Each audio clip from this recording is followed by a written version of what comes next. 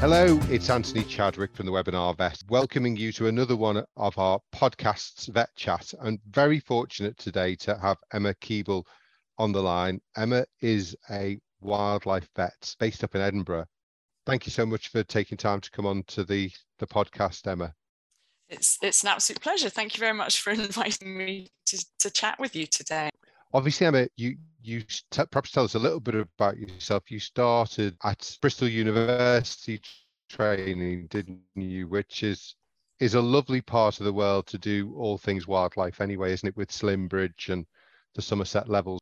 Well, certainly Bristol was a wonderful place to study, and I did a lot of caving while I was there as well. So managed to see some of the more rarer species of bats, such as the lesser horseshoe bat, which was amazing. But I guess I've always been interested in wildlife. I used to go out with a friend who was doing a study trapping small mammals and help with that. And I also asked for a bat detector for one of my birthdays. So it's been something I've always wanted to do. And then at Bristol, I was really involved with one of the sort of exotic animal vet groups for wildlife, and I ran the WWF group as well. So we had a lot of interesting people come and talk to us about wildlife, which again made me really interested in wanting to pursue that really as a veterinary career. Did you ever come upon John Cooper at Bristol University? I actually met John Cooper as a helper assistant in my very first vet practice, and he was the key person who made me want to become an exotic vet. Actually, he used to come once a month and we'd save all the really interesting cases for him, and at that time a lovely vet who also taught at Cambridge Vet School called Gilly Cooper was the main exotics person. So they both were very formative really in my sort of development of an interest in exotics. So it goes even further back than vet school, actually. John is such an enthusiast, and I was so fortunate he actually gave me a signed copy of his book on gorilla medicine and conservation, which is of course one of his huge passions, isn't it? Yeah. I think you're very lucky to have that, actually. And John and his wife Margaret also were involved with the Wildlife BSAVA manual that myself and Liz Molyneux were co-editors on. So it was nice to have them contribute their wealth of experience to that too. It is a difficult journey though, isn't it, to make a career in wildlife medicine? You know, you qualified from vet school. Obviously, it's limited experiences to get into zoos, but I know you worked for a while at Edinburgh Zoo. Perhaps tell us about that journey of how you managed to crack into that very elusive and exclusive field of wildlife medicine. Yeah, I had an interest in being a zoo vet, and I'd seen a lot of work experience as a student. So that's a great opportunity where you can really just get your foot into the door and get to know people. We also had a single zoo lecture at Bristol. And after the lecture, I rushed up to get the lecturer's opinion on how best to become a zoo vet. And he basically said, don't bother. Really, it's very, very hard. So instead of getting disheartened by that experience, I decided actually I was going to become a zoo vet. And I was very lucky. A new residency program had started at Edinburgh University at the Small Animal Hospital. And I applied for it and was very lucky to get the post. So that involved working with Edinburgh Zoo, working also at a local wildlife hospital, as well as teaching vet students, and also running a sort of first opinion or referral exotic pet practice. So it was kind of a jack of all trades, and I really enjoyed that. It was an amazing experience, and obviously learned a lot through that. And was the wildlife hospital an SSPCA hospital? Yes, it was actually. It was quite local to us, and we'd go once a week and they'd leave all the sort of interesting cases for us to see. So there were several times I was driving back with a couple of swans in the back of the car. And it always used to make me laugh that people would just see these swan heads as they drove past me. So that was a very happy time, actually. And again, learned a lot and created some really good friendships and relationships with the local wildlife rehabilitators as well. Did you ever get stopped by the police asking why you were hijacking some of the Queen's property? Luckily, no, and thankfully also never involved in any accidents, because I think that would have been quite a story to explain. Yes, no, fantastic. And I think we have a similar place, the RSPCA hospital down in Stapley, which I've been lucky enough to go down to with Bev Panto was working there, and it's fascinating. Even seals and so on can be rehabilitated from these places. What was perhaps your most unusual wildlife casualty that ended up at the hospital in Scotland?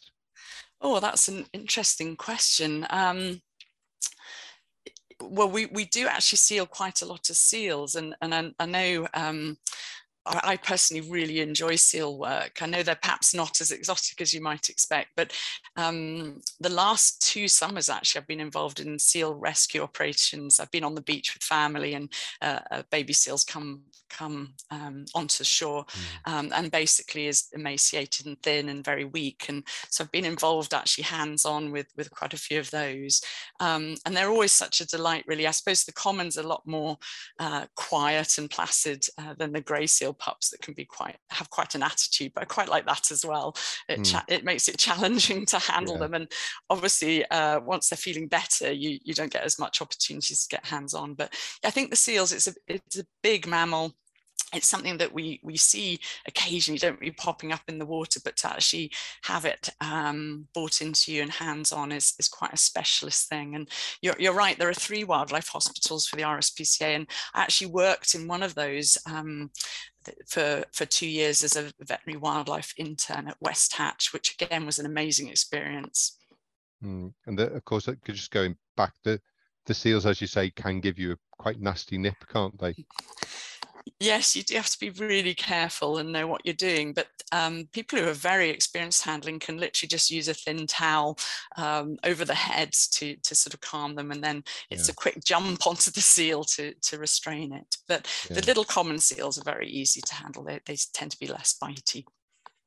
So you obviously did the intern residency at Edinburgh University. Did that then translate into a full-time job at Edinburgh Zoo? Was that the sort of next part of the journey, or did you go to Hatch End before the zoo? So West Hatch was actually for a couple of years. I was in practice for a couple of years, and then I went to West Hatch, the Wildlife Hospital, and it was from that I then went up to Edinburgh Zoo after a brief period again back in practice. So I was 10 years at the zoo, and initially was a resident, and then was very fortunate to be suddenly promoted to head of service when one of my colleagues went off on maternity leave, and have stayed since then. I really find it a great job.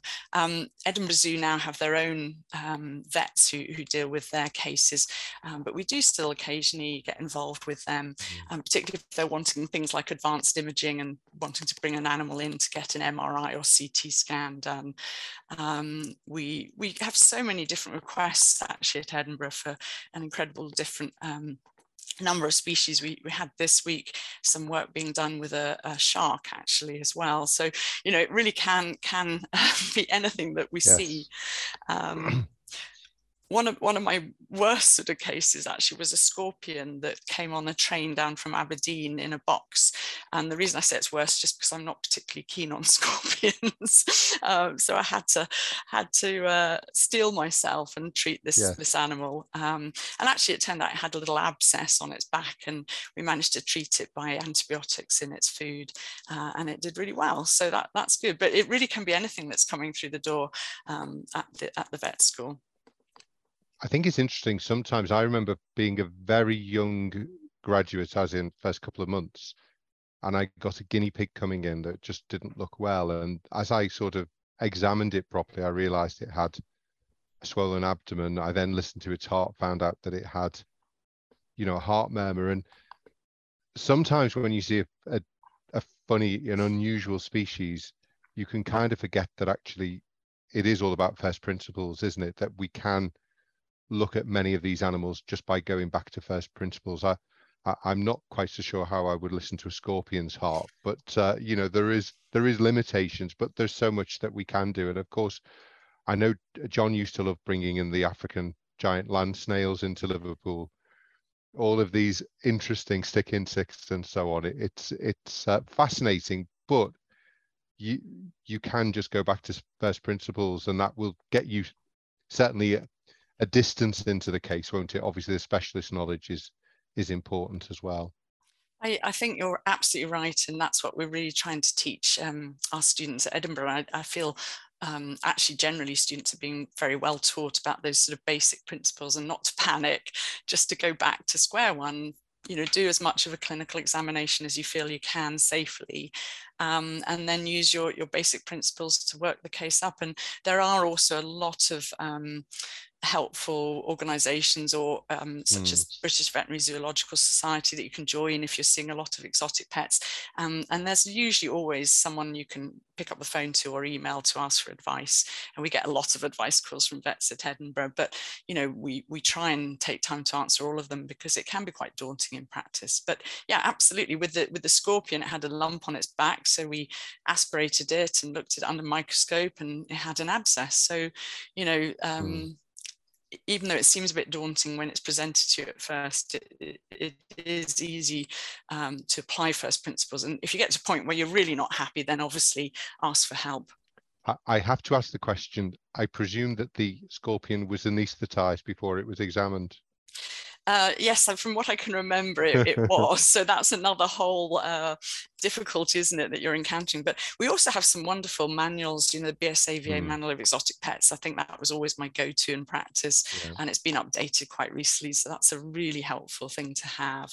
And you'll get all the basic sort of information that you need there. And we're getting that from the author's mouth as well, so it must be good.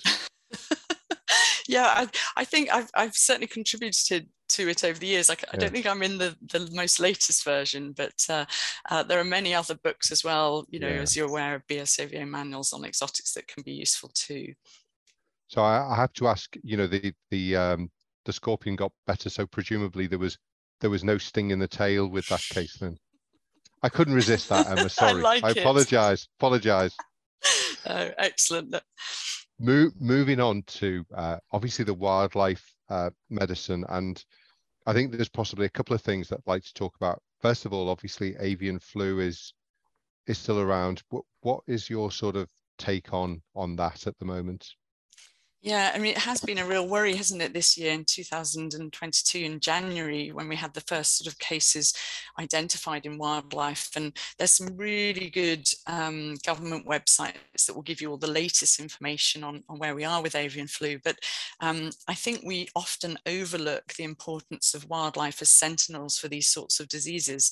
And actually, it's really important for us to perform sort of proper post-mortems on any wild birds that are dying unexpectedly or with signs that are suspicious of avian flu.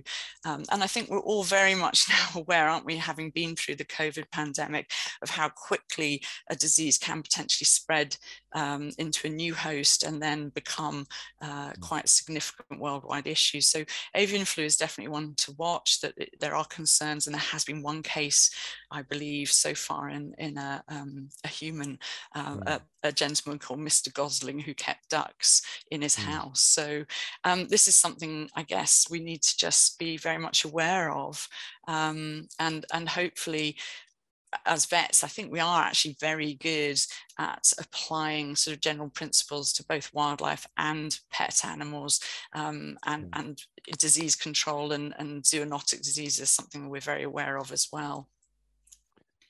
I think sometimes we have that holistic approach that as medicine has specialized so much, and you might have a doctor who looks at shoulders, if you ask him about avian flu, that would probably be a difficult conversation. Whereas obviously we do specialize, but there is still that sort of holistic looking at the whole picture, isn't it? And the whole concept of One Health in some ways there's been a lot coming from the veterinary side. So yeah, I know, I absolutely agree. And of course, as you said, COVID came from pangolins or bats or whatever. We're now looking also at monkeypox, which is again rearing its ugly head. Obviously not as serious as COVID, but still a concern. And I know there was I think it was prairie dogs that were involved in America, weren't they, in that particular disease? Yeah, exactly. And I was quite surprised when that was first really hitting the news, that there wasn't any mention of any sort of reservoir for this. And obviously they were more concerned about human to human contact, but certainly small rodents can carry it. And again, it's something we need to be very much aware of. I think this also came through, actually going back to COVID, with the pet ferret situation, because we quite quickly identified that ferrets could potentially get COVID as well. And again, there was really clear advice on the government website about what to do if you had a pet ferret and were concerned about this. So, these sorts of issues are much more, what's the word? We're sort of much more aware of the situation and how things can progress very quickly. And I think actually that's a very positive thing that's come out of COVID. And like you say, us vets tended to always be aware of the potential for zoonosis, and wear gloves and protective clothing and masks and so forth. So it wasn't too much of a transition for us, but I think it has really opened the human medical world up to realizing that it's not just one individual thing. There's, like you say, a One Health, that we need to be more holistic in our approach as well. I have to finish with perhaps one of my favorite little species that I'm lucky enough to see quite regularly in my garden, which is the hedgehog. Presumably at Edinburgh and during your career, you've seen a fair number of injured and diseased hedgehogs in your time. Perhaps share a little bit about what's perhaps a couple of tips for people to think about. One of my ones is always, they're so difficult to examine once they roll up, aren't they? Do they just need to be anesthetized pretty much all the time to do a decent examination on them? That's a really good question, actually. It depends on how huffy the hedgehog is, really. You can gently coax them to come out, and my favorite way is by gently just stroking the spines from head to tail, and rocking them gently side to side, so they tend to put their feet down if you do that. And you can get a little bit of a look at the nose and eyes, and certainly at the limbs as well to an extent. But the proper exam is going to be under a general anaesthetic. And actually, one of the really positive things with that is if they're covered in fleas, usually the general anaesthetic will also anaesthetize those as well, and they'll all drop off. So we use a gaseous induction, pre-oxygenating, and then sevoflurane or ISO, whatever you have in a chamber. But obviously be aware that those fleas will wake up as soon as they are out of that chamber. So we usually put the hedgehog onto a little face mask to continue with the anaesthetic, and then try and spray or release the flea somewhere else. But they are the most amazing, wonderful animals, but they tend to get into such terrible predicaments. Of all the wildlife that we see, they fall down holes, they get stuck in netting, they go down sort of pipes and can't reverse, strimmer injuries, bonfire injuries. A lot of these things seem to befall the little friendly hedgehog, and there have been real concerns about decline in population numbers over the last few years. I was reading an article recently in the BBC Wildlife, which is saying that there is a little bit of a resurgence, but it's more in the urban areas. In the rural areas, they still struggle. And of course, one of their chief predators is the badger, isn't it? Certainly, badgers have been in the news a lot fairly recently. They always seem to be in the news, and we do have large populations of them, certainly in the south of the country. But I think also with the hedgehogs, there is the feeling that this over-urbanization of the countryside has actually partly led to decline and increase in roads. Road traffic accidents are also very common. And there are little things that I think we should be doing that can help these animals. And so, having a hedgehog house in your garden, making a little hole in your fence so that hedgehogs can enter your garden easily.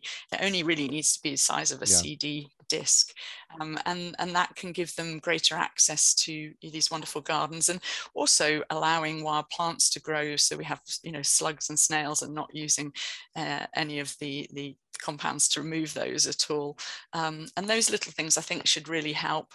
I also put the hedgehog pellets out and some. I mean, they love mealworms. I know I read stuff which says, you really shouldn't give mealworms. What's your kind of take on the mealworms situation? Because it does look like crack cocaine for them, in fairness. They devour them. They love them, don't they? It's like anything. It's like if you sat and ate cream cakes all day, you'd get overweight. I mean, they are high fat, they're low in calcium, you know, and certain of the vitamins. So they're not an ideal, they're not a complete diet. But if you've got an ailing animal or a thin animal, an animal that's really struggling to find food, then it is a wonderful way to encourage them to come into the garden. So I think it swings and roundabouts. If that is literally all they're eating, then I would be worried. Yeah. But hopefully they will be going off and foraging elsewhere, and perhaps limiting the amount you actually give them each night might be a good idea. And cat food is often appreciated by them as well, isn't it? Absolutely, yeah. And perhaps dry cat food over wet cat food, because we do see a lot of dental disease in pet hedgehogs, but also in the wildlife ones that are overwintered. So trying to reduce the risk of sort of, you know, plaque buildup, and you know, that is really important by giving sort of a dry hard food instead of wet food regularly, although they do like that as well. I have to say I can almost time them now to when they'll come into the garden, and it's a lot more entertaining than Love Island. Not that I've watched Love Island, but I had a friend around, and as she was leaving, I said, just hold on, before we open the door, we'll do it quietly, see if there's hedgehogs in the garden. As I opened it, one hedgehog was running up the path and the other one behind it. And I was very fortunate to see, should we say, some sexual activity, which I believe is quite a rare thing to do. You know, I know the joke is how do hedgehogs make love carefully. I got a graphic description of it when they were on my path in my garden. It is quite a noisy affair, and as you say, quite a difficult affair as well. But I love that analogy to Love Island. I think seeing the animals that are actually in your own garden is wonderful. But yeah, I mean, we have a lot where I live, and we're sort of out in the countryside, and had the same experience at sort of 4 in the morning that there were amorous events happening at the end of our drive, and it's these little things, just noticing, you know, and encouraging hedgehogs into your garden is such a lovely thing to do. I talk a lot about conservation and sustainability, but as you say, it's all holistic. It all dovetails together, because we're now talk a lot about mental health, and there's no doubt for me that, you know, I have joy when I go out to bird watch or to watch the hedgehogs in my garden instead of watching the news or whatever. It can be so therapeutic as well, can't it? Absolutely, and I think we've all spent a lot more time on our gardens, haven't we, in the last few years, so and enjoyed sort of making them a nice place for us to relax in. And part of that is making a wildlife area, encouraging wildlife into your garden, perhaps having bird feeders up as well. And I think it's a lovely thing, and there's a lot of really good organizations you can get in contact with, you know, to encourage that, and, you know, bat organizations and the hedgehog organizations as well. Emma, it's been great to speak to you. Thank you for all that you do for the nation's wildlife. It's such an important area. Obviously, some of them are struggling, like the hedgehogs. So it's great that we've got that ability to be able to take them into our practices. I know how much great work practices do. I did it myself when I had a practice. So thank you for everything that you do to teach us as GPs how to look after hedgehogs, seals, and all manner of things. So thank you so much. Thank you. It's been lovely chatting with you. Thanks, Emma. Take care. Bye-bye. Bye.